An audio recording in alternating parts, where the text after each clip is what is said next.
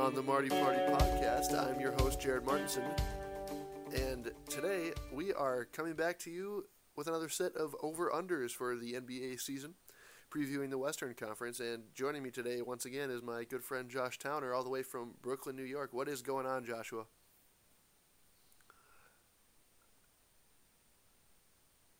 Yeah, there's been a ton of podcasts out there recently as the season is coming just right around the corner.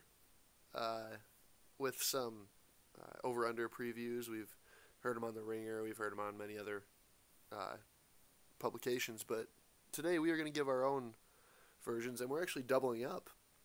We're going to record two podcasts today, but the second one is still somewhat of a secret, so we'll make sure to reveal that to you down the road. But yeah, we're getting underway with over-unders for the Western Conference today. And before we do that, though, I need to step onto my soapbox, Josh. I need to talk about Jimmy Butler and Tom Thibodeau and the absolute dumpster fire that is the Minnesota Timberwolves. I watched a bunch of the game last night, or last preseason game in Milwaukee, and basically what happened is Giannis Antetokounmpo had 32 points, 12 rebounds, and 10 assists in 25 minutes.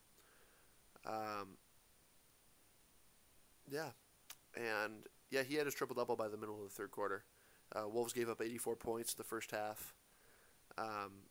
No Andrew Wiggins and no Jimmy Butler in that game, but you could tell that it wouldn't have mattered even if they were there, because the schemes are just so terribly designed and so old-fashioned. The Bucks ran the same drive and kick corner three play like 8 times, and the Wolves didn't adjust at all. They still collapse on the drive and don't protect the corner three.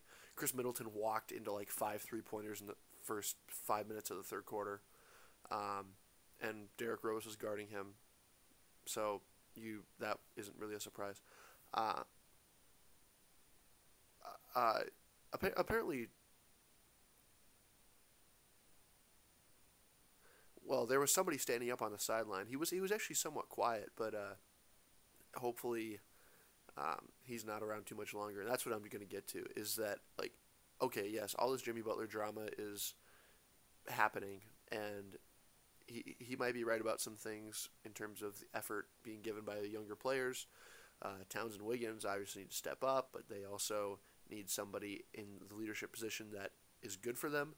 And I think all of this falls back on the fact that Tom Thibodeau is not helping this franchise whatsoever, and the only thing he's done is bring in guys who help win games. He as a coach is responsible for 0 of the wins that the Wolves got last year in their return to the playoffs. Absolutely 0. He is not a good coach anymore. He should not be coaching a team in the National Basketball Association anymore. So, and what I have on this note sheet that I'm running with is, in all caps, why has Tom Thibodeau not been ejected into the ozone layer yet? That is just, it just boggles my mind. People have been, like, Twitter last night was the worst I've ever seen it. If there was anybody left that was in support of Tom Thibodeau and his coaching ability, they've disappeared. There is nobody left that is on board with him at all. They might still be against how the players are playing, but you could tell even those guys have given up on trying to play basketball for Tom Thibodeau. It was bad last night, and I applaud Karl Anthony Towns for how he's carrying himself right now. I would not be surprised if he requests a trade if none of this ends up being taken care of. But as of right now, Tom Thibodeau needs to go, and that has to be the first thing that happens, because unless he is gone, even if Jimmy Butler's traded, even if we get a decent return for him, nothing is changing about this team and how they play on the basketball court unless there's a different coach in charge. And I will step off my soapbox now for your reaction. I would counter, at this point, what are your choices, though? What other option do the Wolves have? I mean, everybody just tore into the Suns for firing their GM right before the season started. Now you've got to, I agree you need to get Tibbs out, but what is your other option? Are you just going to throw this season? I don't think, well, to be honest, the Wolves, even with Butler, they probably hit their ceiling last year. Like they're not going to win more games than they did last year because they didn't improve at all, and their coach is still running the same stuff they did that didn't work. So my my goal, if I was going to run the Wolves for this season, would be to fire Thibodeau, trade Butler, hopefully to the Heat and get back that offer that they had on the table before Pat Riley allegedly called Tom Thibodeau a mother effer. And then I would probably hire from within at least for the season. I would give the job to Ryan Saunders, who has proven as an assistant coach and as the son of Flip Saunders that he at least has a little bit of basketball IQ.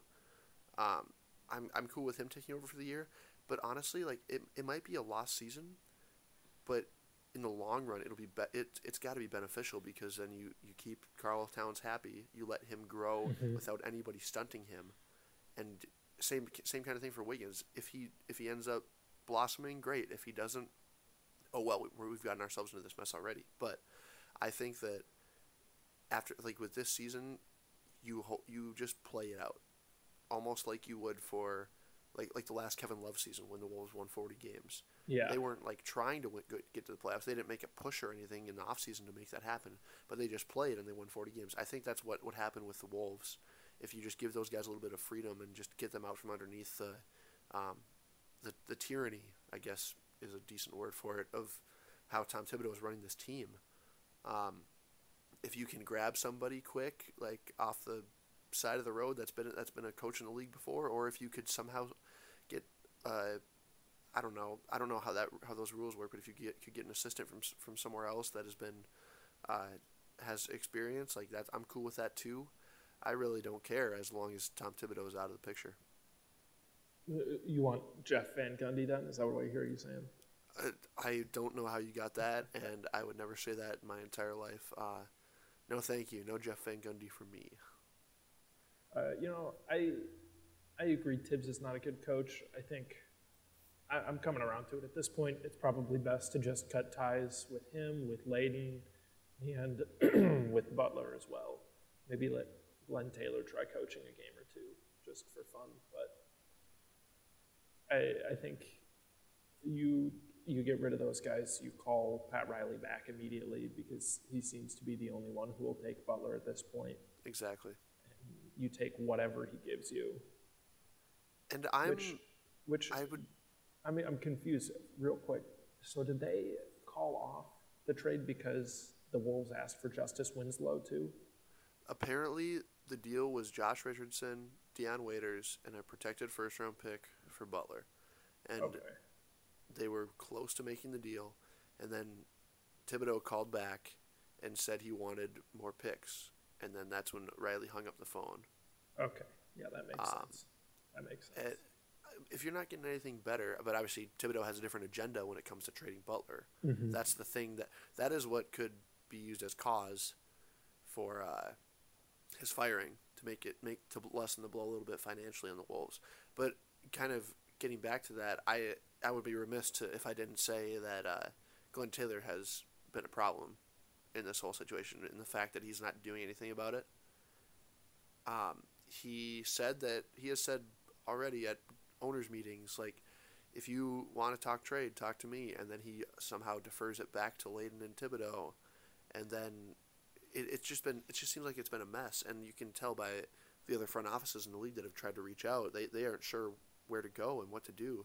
Riley's obviously experienced enough that he knows how to navigate these kinds of things, but it just has been a train wreck, and Taylor has not handled it well, being in by the fact that Thibodeau is, one, still in charge, and two, that he hasn't put a deal through. So everyone's to blame here. I don't blame the players for how they're playing right now, because I don't know how I would be able to play for a coach that backs a guy who asked for a trade and then comes in and storms around practice. It's amazing that Butler can keep doing these atrocious things to an organization, and the coach and president of basketball operations is like, yeah, this is a good way to go. This is how I would do it too. I'm cool with what's happening. I like this. I'm smiling. I'm smirking about this in my office. Though that just can't happen. And no matter if he's a good coach or not, like, you can't. as a coach and as a president, I don't think you can allow yourself to side with a guy who is trying to destroy what you're supposedly building. So that's just kind of my rant on the whole Jimmy Butler deal, and it's less about Butler now, though, is the thing. It's more about how the Wolves are handling it, both from an ownership and front office standpoint. So my hope is that by the time we're done recording this podcast, Tom Thibodeau is no longer employed by the Minnesota Timberwolves, but I'm getting my hopes up, but I'm also not expecting anything. So it's just a mess. I hope something gets done, and then it's going to affect the over-under for the Wolves as we start to transition into that talk. We're going to get into that. So enough of that. Enough of my complaining and whining. Well, let's get into these West over-unders, starting with the Sacramento Kings. Their over-under this year is set at 26, according to the most current Westgate odds. Last year they won 27 games, which is amazing to me. That's remarkable. But their expected wins and losses last year via Basketball Reference were 23. So that's a little bit more like it. What's your view on the Kangs this year, Josh? This is such an easy under. It's probably the easiest pick in my mind out of the Western Conference here is to take the under on the Kings, because they did win 27 last year, and then George Hill's gone. Now they traded him after. I'm sure he helped get some wins. And right. Did they just add a bunch of post players this year? You can't play they were five running bigs at the same time. Yep, they were running Scal and Bissier at the 2, yeah.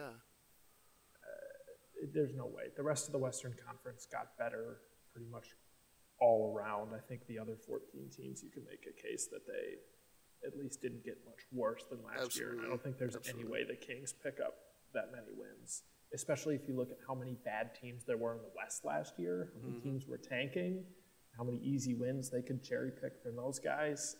There's no way. I'm with the Kings. I'm with you on that. I could see them maybe even being a team in the teens. They have guys that are gonna maybe they have talented guys, but they don't care. They still don't care. And also, the Vlad father, as we saw in that leaked photo from when they signed one of their free agents this year, Vlade and Vivek seem content with just rolling out crazy lineups, crazy team, a crazy team, like a team that just does not have the ability to win and doesn't seem like they will for a long time. I think the epitome of this was when they took on Bruno Caboclo last year, who fittingly is still 2 years away from being 2 years away, and that's what I think this Kings team is, except they are 2 years away from being like 5 years away. And even at that point, I don't think we'll be able to definitively say that they are in a position to succeed. So, yeah, under on the Kings. That's pretty easy. I do like a couple other guys. I like Bogdanovich. I like Fox. I kind of like Bagley. I like Willie Cauley-Stein, but they're just not going to put it together. And Dave Joerger is probably doing this to get fired. I would not be surprised if he's gone by middle of the year. It doesn't seem like he wants to be there anymore. So, under on the Kings. Phoenix, 29. Speaking of not wanting to be there anymore. Yeah. Oh, seriously. Good call. I totally forgot about that. Eric Bledsoe. Phoenix, 29 is their number. Last year they won 21 games, and their expected win-loss record was they were an expected 19 wins last year, which is really crazy. They pulled out some clutch hard. wins at the end of the season there. They did. They tanked hard. So their number is 29. What are you thinking about the Suns, Josh? I'm taking the under on Phoenix as well. I know they got Ayton, they got Trevor Ariza, they've got some nice guys there now, but similar to what I said about the Kings, you look at the rest of the Western Conference and the teams we'll get into, and I don't see a way that a bunch of young guys can go out and compete with all these teams that have more experience and just more established talent. I think the Suns have a strong future, but I don't think they have anything to win for this year. Why not tank it another year, get another good piece, and then see what the league looks like next year? I'm taking the under. I'm on the under as well. Devin Booker just had a procedure. I'm not sure exactly what it was on, but he's not necessarily going to be ready for the first week. Although they're saying he's hopeful for the opener. I like Devin Booker a lot. I think he can be a really, really nice facilitator for them. And Ayton has obviously showed well in the preseason. But yeah, the under just seems a little bit too. 29 is a little high for them. I could see them maybe jumping up to an over on that next year, but I'm going to take a slight under, maybe like 25, 26 wins for them. They just don't have, I don't think, the depth yet, and their three-point shooting, I think, is an issue too. I'm taking the under as well. Okay, here's an interesting one. The Memphis Grizzlies. They're sitting at 33.5. Last year they won 22 games. Expected wins were 25. Excuse me. But they tanked hard. Like really hard. And they shut down Mike Conley for the year. Maybe 25, 30 games into the season. Same with Gasol. By the end of the season, he wasn't playing. 33.5. I'm taking the over. Oh, I think it's disrespectful to have them at 33.5. I love the over on these guys. Jaren Jackson's going to be really good. I think him and Gasol can play together. I'm excited for that lineup. And Conley has showed that he is just a steadying hand for that team. And obviously, we cannot overlook the scoring prowess of one Marshawn Brooks, who will, I think, explode. Who might have a better season than Trae Young, actually, is one of the consensus ideas. One of the bets that's floating around there is that Marshawn Brooks will be a factor. So I would hope that he is. He is one of the cult heroes of the NBA. Are you ready for this, though? Yeah, what's that? What about Chandler Parsons? What about Chandler Parsons? What about Chandler Parsons? Apparently, he's had some procedures done in the offseason. He went and saw the same guy that I believe Eric Gordon saw when suddenly Eric Gordon went from always injured to career seasons with Houston. And I don't believe in Chandler Parsons by any means, but if there's a year it's going to happen for that guy, it's going to be this year. I think there's no way you can count out the Grizzlies. 33.5. It's rude. It is. It is put kind them of that low. Because that team is still like they decided to give up on the season. They didn't have to, but they did, and it was the right choice. It was one of the more impressive tank jobs that I think we've seen from a team with that many established players.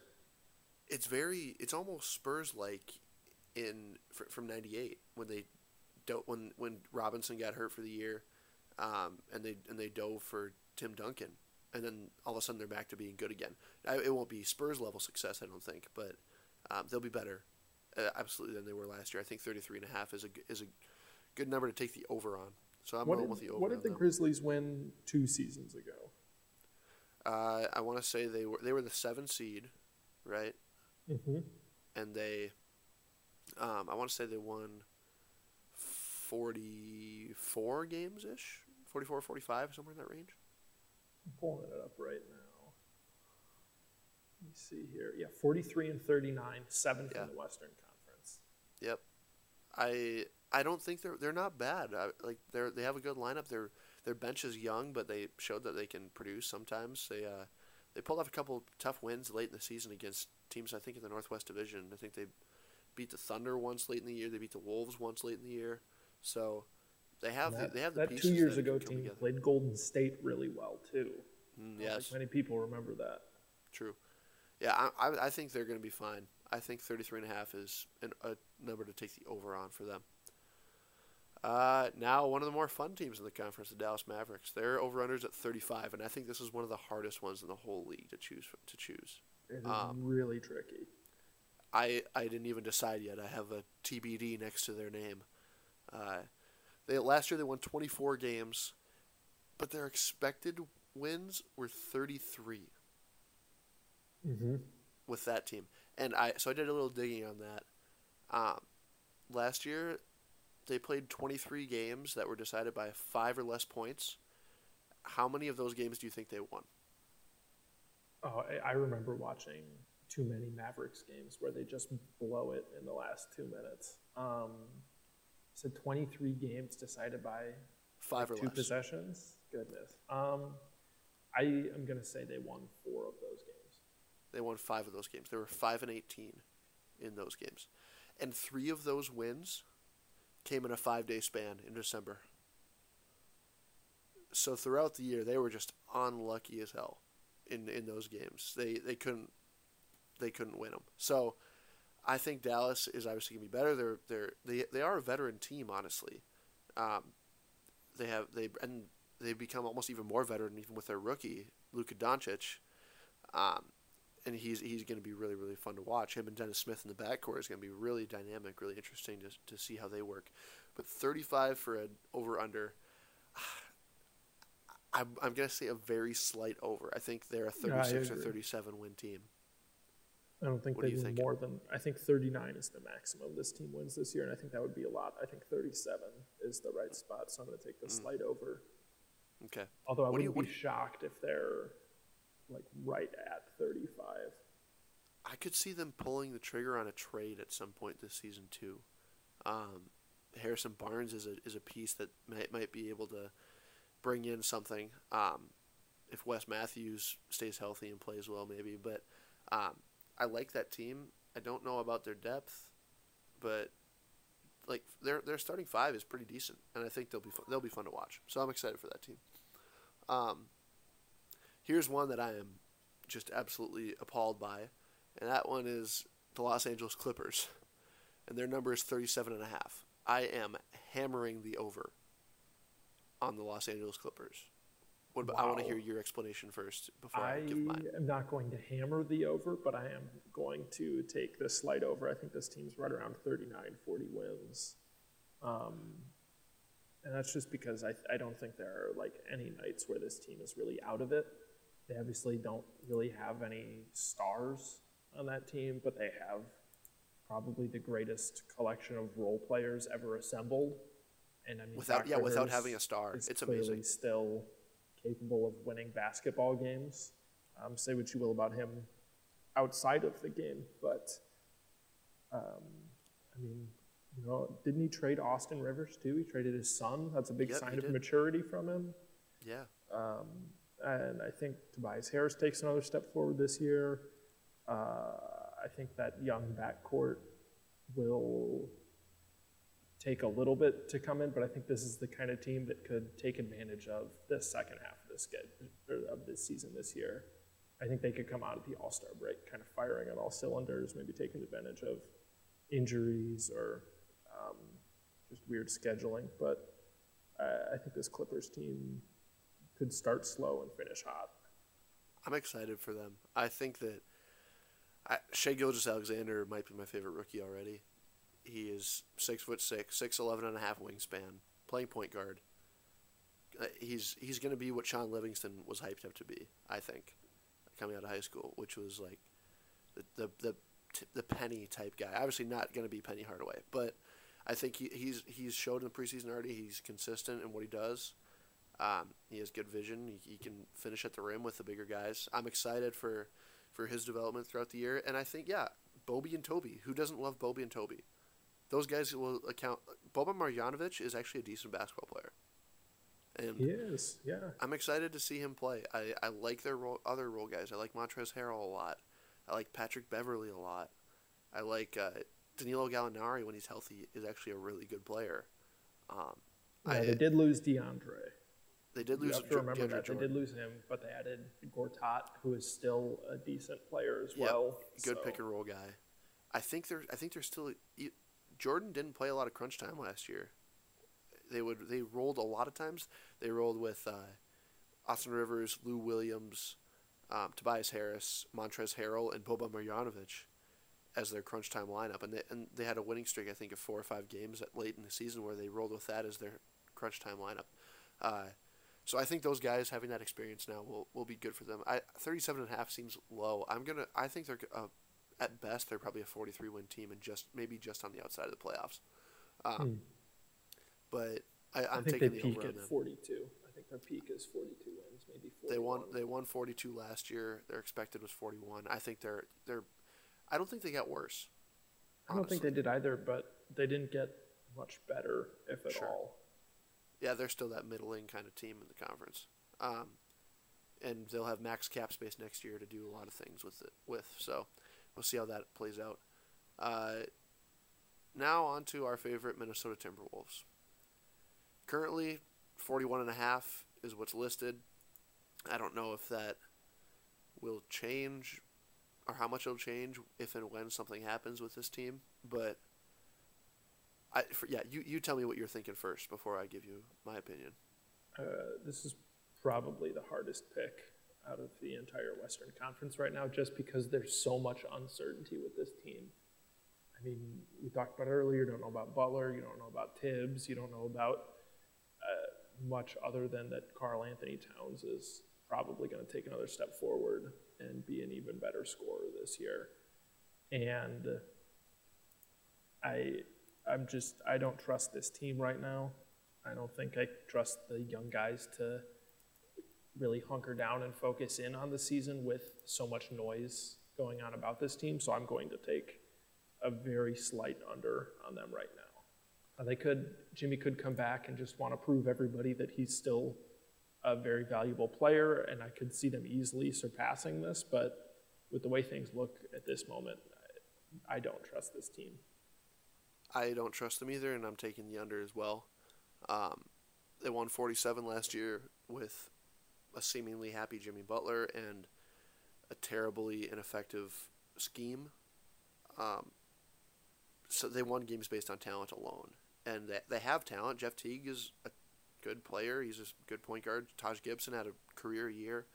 Towns is one of the most gifted offensive players of his generation, much less for a big man. I think they have the talent to do it, but until they figure themselves out mentally, financially, all these things that we've already talked about, nothing's changing. And I think they'll be worse. They didn't get better, obviously, and they definitely seem to have gotten worse from what we've seen in the preseason and what's been going on behind the scenes with all these reports. But yeah, I'm taking it under as well, especially if Jimmy Butler gets traded. But I would not be surprised if they actually play better once all this is taken care of. But again, that can only happen, honestly, if Tom Thibodeau's gone. So until that happens, I'm keeping the under on the Wolves, and we've already talked enough about them. We won't stick on them too much. On to my favorite team in the NBA, sarcastically, the Portland Trailblazers. Their number is 42. Last year they won 49 games. Their expected was 48, which was a little interesting to me because they had a hot streak, so I wasn't sure if they lucked out in some of those games or not. But it is well known, it's well documented that I just have an unexplainable dislike for the Portland Trailblazers in general. 42 seems kind of low. I took the over, but not by much. I don't think they're good enough to be the third seed again. I think Damian Lillard is a little overrated. I don't think that team is deep. They lost Ed Davis, who is apparently a huge hit for them. That's what everyone's saying. I'm taking an over of about 45 wins probably, and 46 or 47 at the very best. But I don't think they can replicate what they did last year. I'm taking the over as well, pretty easily.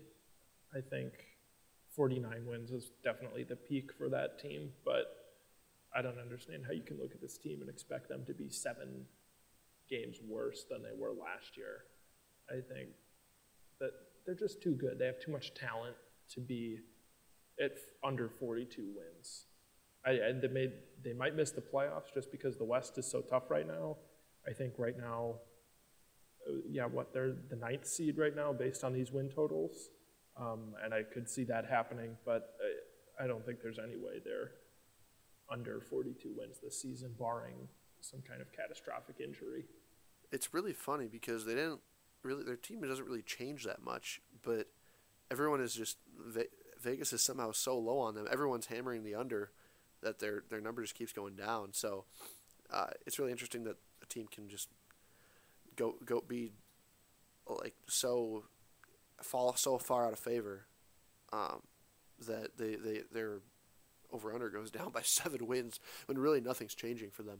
But I think people are starting to realize that last year was maybe a fluke in how they won, I think, 12 in a row at one point. I would say it balances out a little bit, kind of right in the middle there, 45 or 46. Now to another very interesting one, the San Antonio Spurs.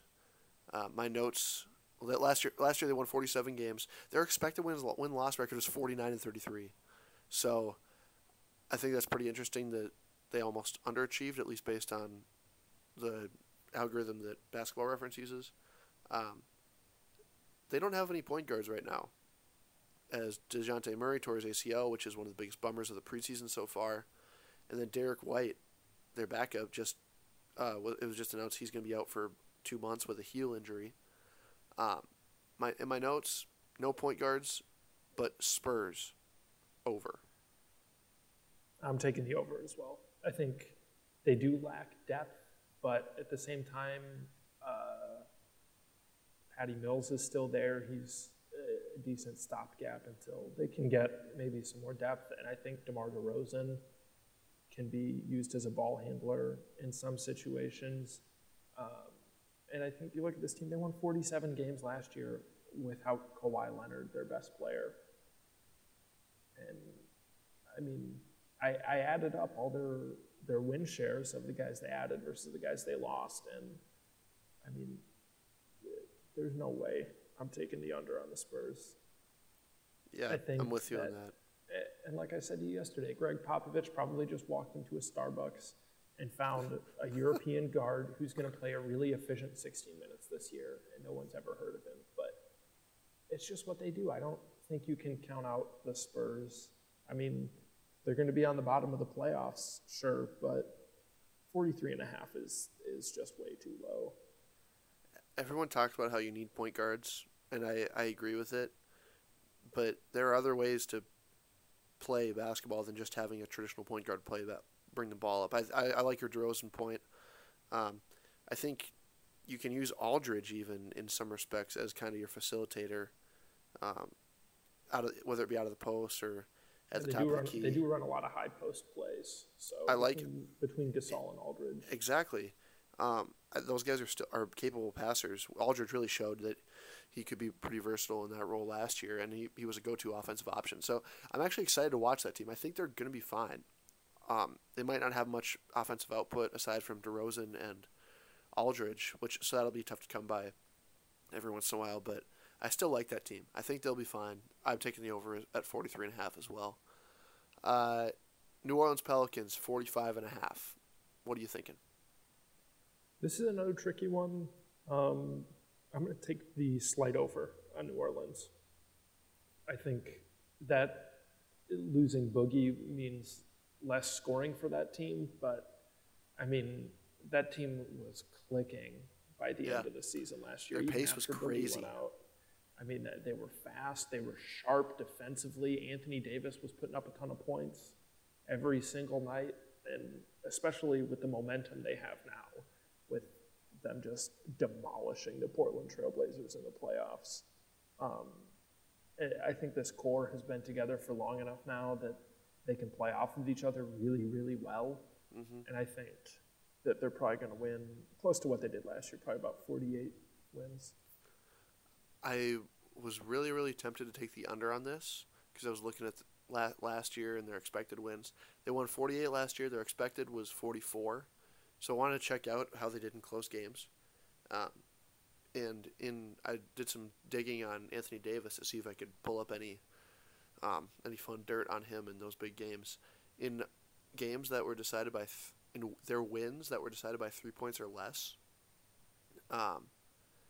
The first one I saw, he only had 13 points and 10 rebounds. So I was like, oh, maybe I'm onto something here. Maybe the under is a smart choice. Maybe he's underperforming in big games. But then the next 6 wins by 3 points or less were 45-17, 27-11, 27-13, 30-10, 45-16, and 33-9. And I was like, yep, over Anthony Davis. So Hammer the over. yeah, I might not be hammering the over, but I'm taking the over. I'm saying 47 wins is about right for this team. So, and I never have been a huge fan of them, but like with how unstoppable Anthony Davis is and how Drew Holiday is legitimately an All NBA candidate at point guard on both ends of the floor, and they added Julius Randle, who I really like. Mirotic is still a good player. I'm going to be interested to see how their rotations work with those guys, especially in crunch time. Someone's going to have to sit, but I like that team. I still do, even though they still don't have a small forward, which is really, really funny. But I still like them. I think they'll be fine. The Denver Nuggets, an interesting team. One of the kind of the hip picks to make the playoffs and have a good season. Denver, their number is 47.5. I'm taking the under. I know that's unpopular, and it's not a big under. But Murray, Jokic, and Harris are fun. I love those guys. I love how they play. I love their pace. But they're still not going to stop anybody. And I wouldn't be surprised if the injury bug hits again. The combination of Murray, Jokic, and Harris, it was the fourth highest scoring trio on that team during the season, but they only played in 59 games together. So obviously they have the potency, but if they can stay healthy, I think then maybe the over is a possibility. But I'm saying about the same wins as last year, but the West might be a little bit weaker. So I still think they make the playoffs. I don't think you can say that the West is weaker this year, but I will also take the under on the Denver Nuggets. I think they win 45, 46 games this year. I just don't trust that team yet. I feel like there's still a lot of youth on it. I think Paul Millsap coming back could be good for them, but I mean, he wasn't that effective last year, even after he came back from his injury. And then I look at this team and I see a lot of fun, but again, like you said, there's no defense on this team. Everybody's going to be putting up 115, 120 points on the Denver Nuggets this year, and I don't trust them to keep pace in scoring every single night. I don't think they have enough. I'm interested to hear why you think the West is not even a little bit weaker. I mean, look at all these teams in the West and tell me who got worse. I mean, Golden State added Boogie. Houston, maybe a little bit worse. Utah, I think they got better just on Donovan Mitchell growing. OKC got rid of Melo, which how can that be a loss? Yep. Denver, they're growing stronger. LeBron James came to the Western Conference. Okay, the top half of the conference probably got stronger. But and then you look bottom at the bottom half is. too. Did Phoenix get worse? Not really. Memphis got better. Dallas got better. I'm not even concerned about those teams, though. I'm concerned about the two teams that made the playoffs as the 7 and 8 seed, who people aren't super high on anymore. The Spurs and the Wolves. Those two teams could like as much as they could do well, they could fall out. And I think there's just Portland, a lot of volatility in the middle of the Western Conference. Portland is I don't know about them. Obviously, I don't like them that much, and that's just internal bias. But I don't think they're not going to be as good as they were last year. I could see that. I could see New Orleans in almost that same boat. So I don't know. Denver, I think they're going to make the playoffs, but I don't think they're going to hit their over because I think 44 or 45 wins instead of 47 is going to be enough for the playoffs in the West this year, just because everyone's kind of going to beat each other in that area from that maybe 5 to even 10 or 11 spot in the West. I think it's going to be a really, really – it'll be tight again at the end, but I don't think it's going to take as many wins as it did last year to make the playoffs in the West. All right, next up, Los Angeles Lakers, everyone's favorite team, now run by LeBron James and company. Their over-under is 47.5 as well. And I'm really, really close to hammering the over on these guys. What about you? You give your reasoning. I still haven't picked yet. Okay. Well, one, LeBron James, and even in the preseason, he's destroying people. I don't think he's stopping anytime soon. I think all the talk about him wasting a year of his prime so these young guys can grow and all these 1-year signings. It's all planned. I could see them jumping up into the third spot in the West. I think by the time it's all said and done, this team has won 50-plus games. And I could see them. I can't wait for that series against Houston because that's going to be some offensive juggernauts going at each other. And I like their young guys. I like Kuzma. I like Hart.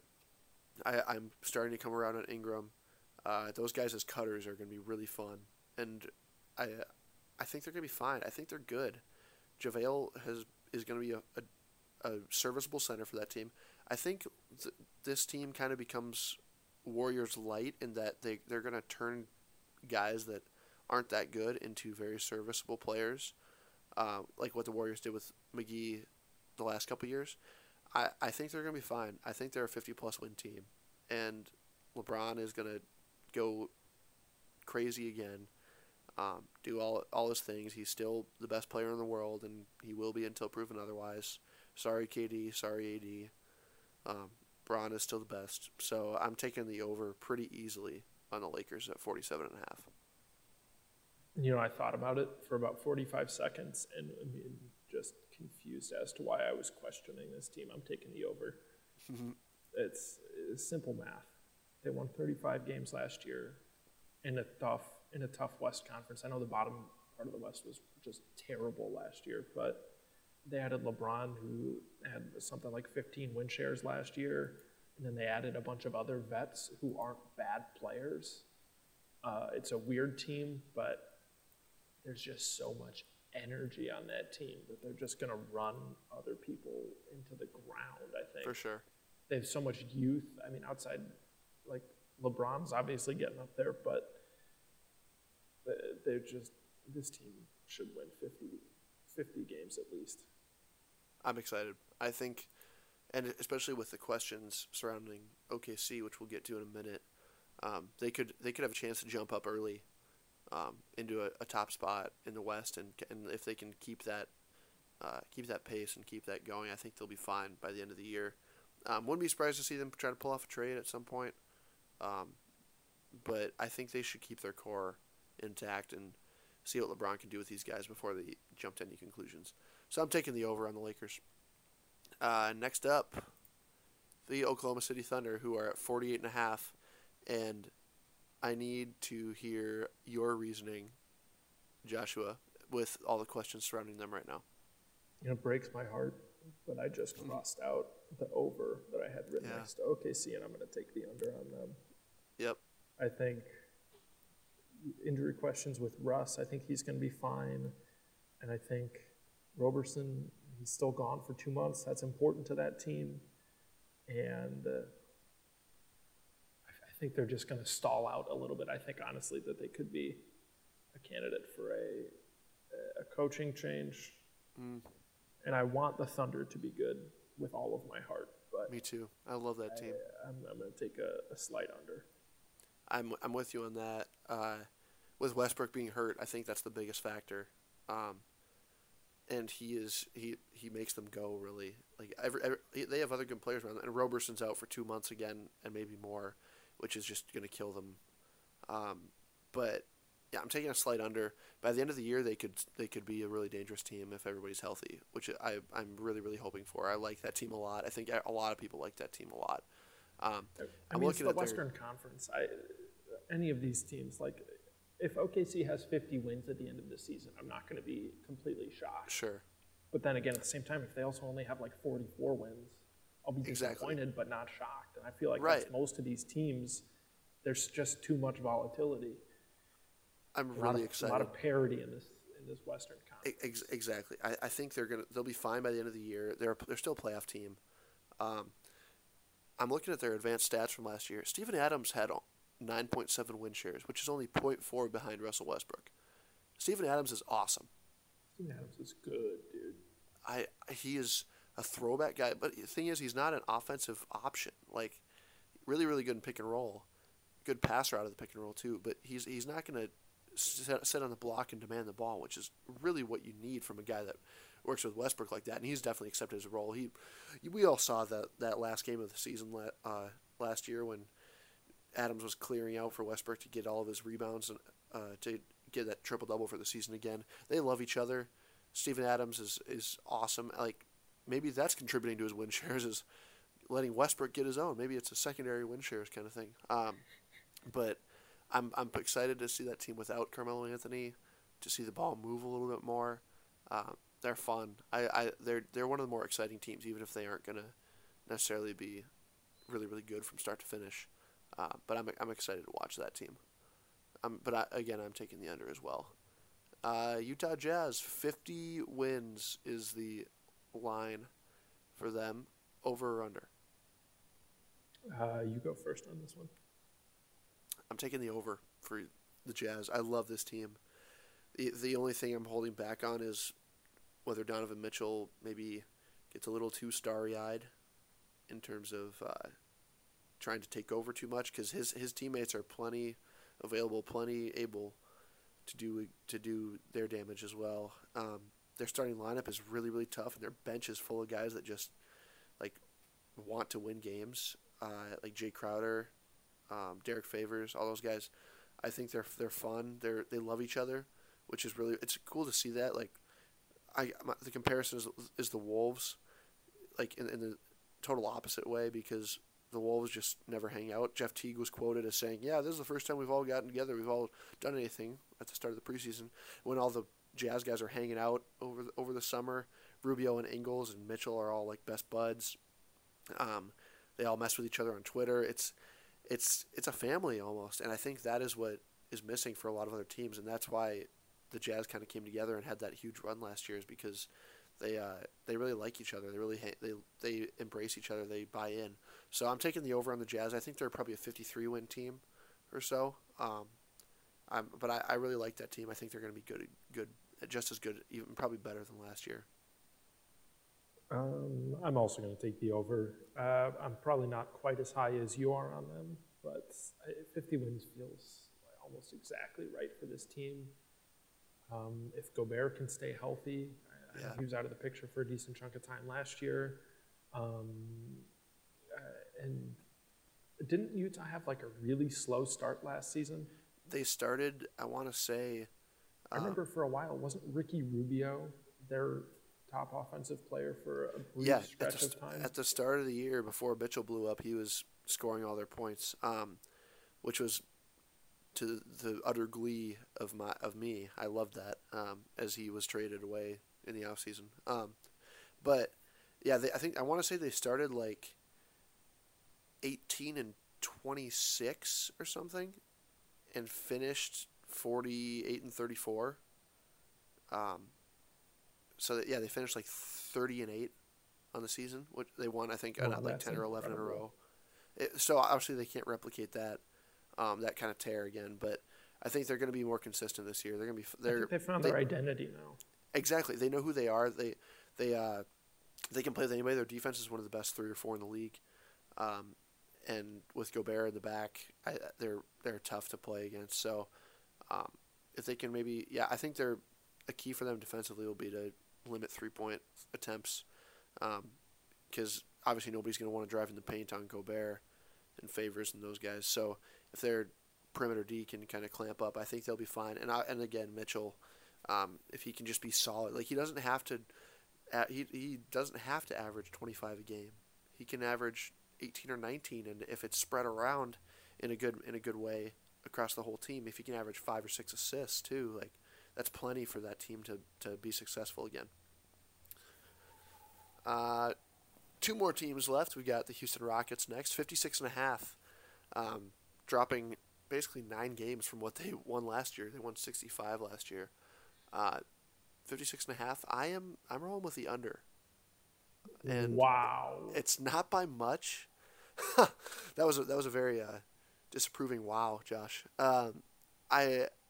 I'm rolling with the under.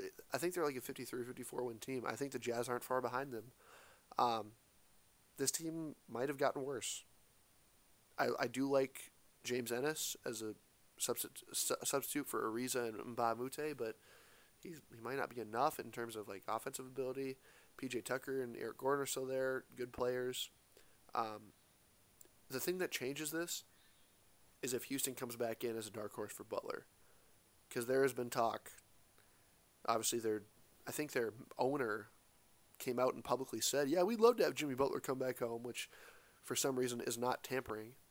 But that's the only way I see them hitting the over, and I'm very much in the minority on this. But I don't trust this team as much as their hot streak last year. You're never as good as your best. You're never as bad as your worst. But I'm taking the under on these guys. I think 54 wins, 55 wins is probably where they're at. What about you? Oh, I'm taking the over so easily on this team. I think Bahamute was really good last year. I think Ariza is really important to that team, but he did not have that great of a season. Mm-hmm. Digging through his stats, he had kind of an off season from what he had been in the past couple of seasons before that, and they still won 65 games. It's now 65. There's no way they replicate that this year, but they could easily hit 60 wins again, I think. I'm probably pegging them around 58, 59 wins. I think Melo is the only thing that stops this team. Yeah. Oh, I didn't even mention him. Maybe because I forgot about him because he's irrelevant. Melo's the only thing that stops this team. I mean, Michael I'd love to Williams see him sabotage like he did OKC last year. I don't think there's any way the Rockets got 9 games worse. No way. I had to be a little different. I'm excited about that one. I hope I'm right on that. And honestly, the other teams that are just behind them, the Lakers are going to give them really good runs. The Jazz are going to give them really good runs. OKC when they're healthy.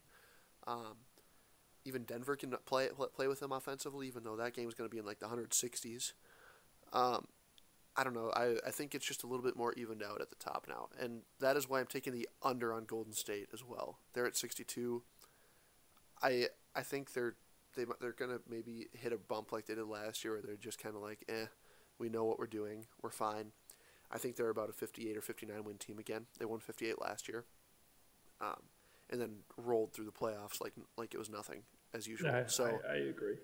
I'm taking the under just because of the regular season implications, but they're obviously the best team in the league, and it's not even close. So no, easily taking not super easily. I could see a world in which the Golden State Warriors would just have a crazy regular season, but I think now that they have proven to themselves that they can coast through the regular season and still, sweep the finals, I don't think they have any motivation to go for a crazy number of wins this season.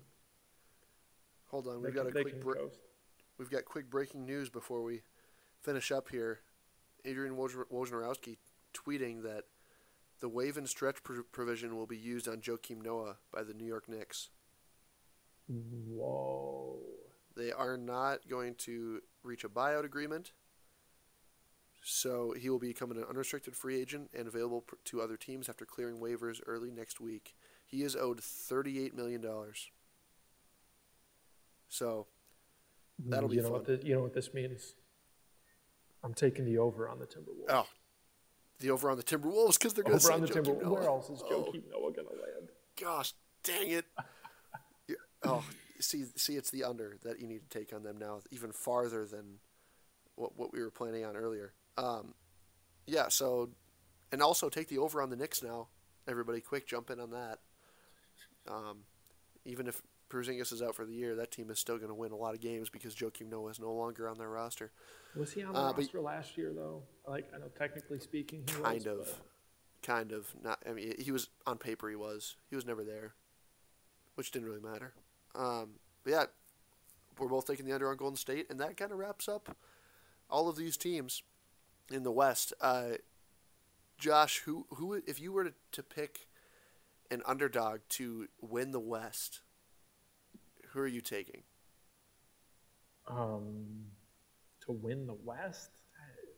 That's too hard. There's only the Lakers would be my underdog to win the West. That's and that's who just I'm because they have too. LeBron James. And I think so saying too. LeBron James is going to play in the finals again, I feel like isn't even that crazy of a thing to say, Right. except for the fact that he just has to get through Golden State again this year. I was watching their game last night against the Warriors, and he was resting, but he was dressed.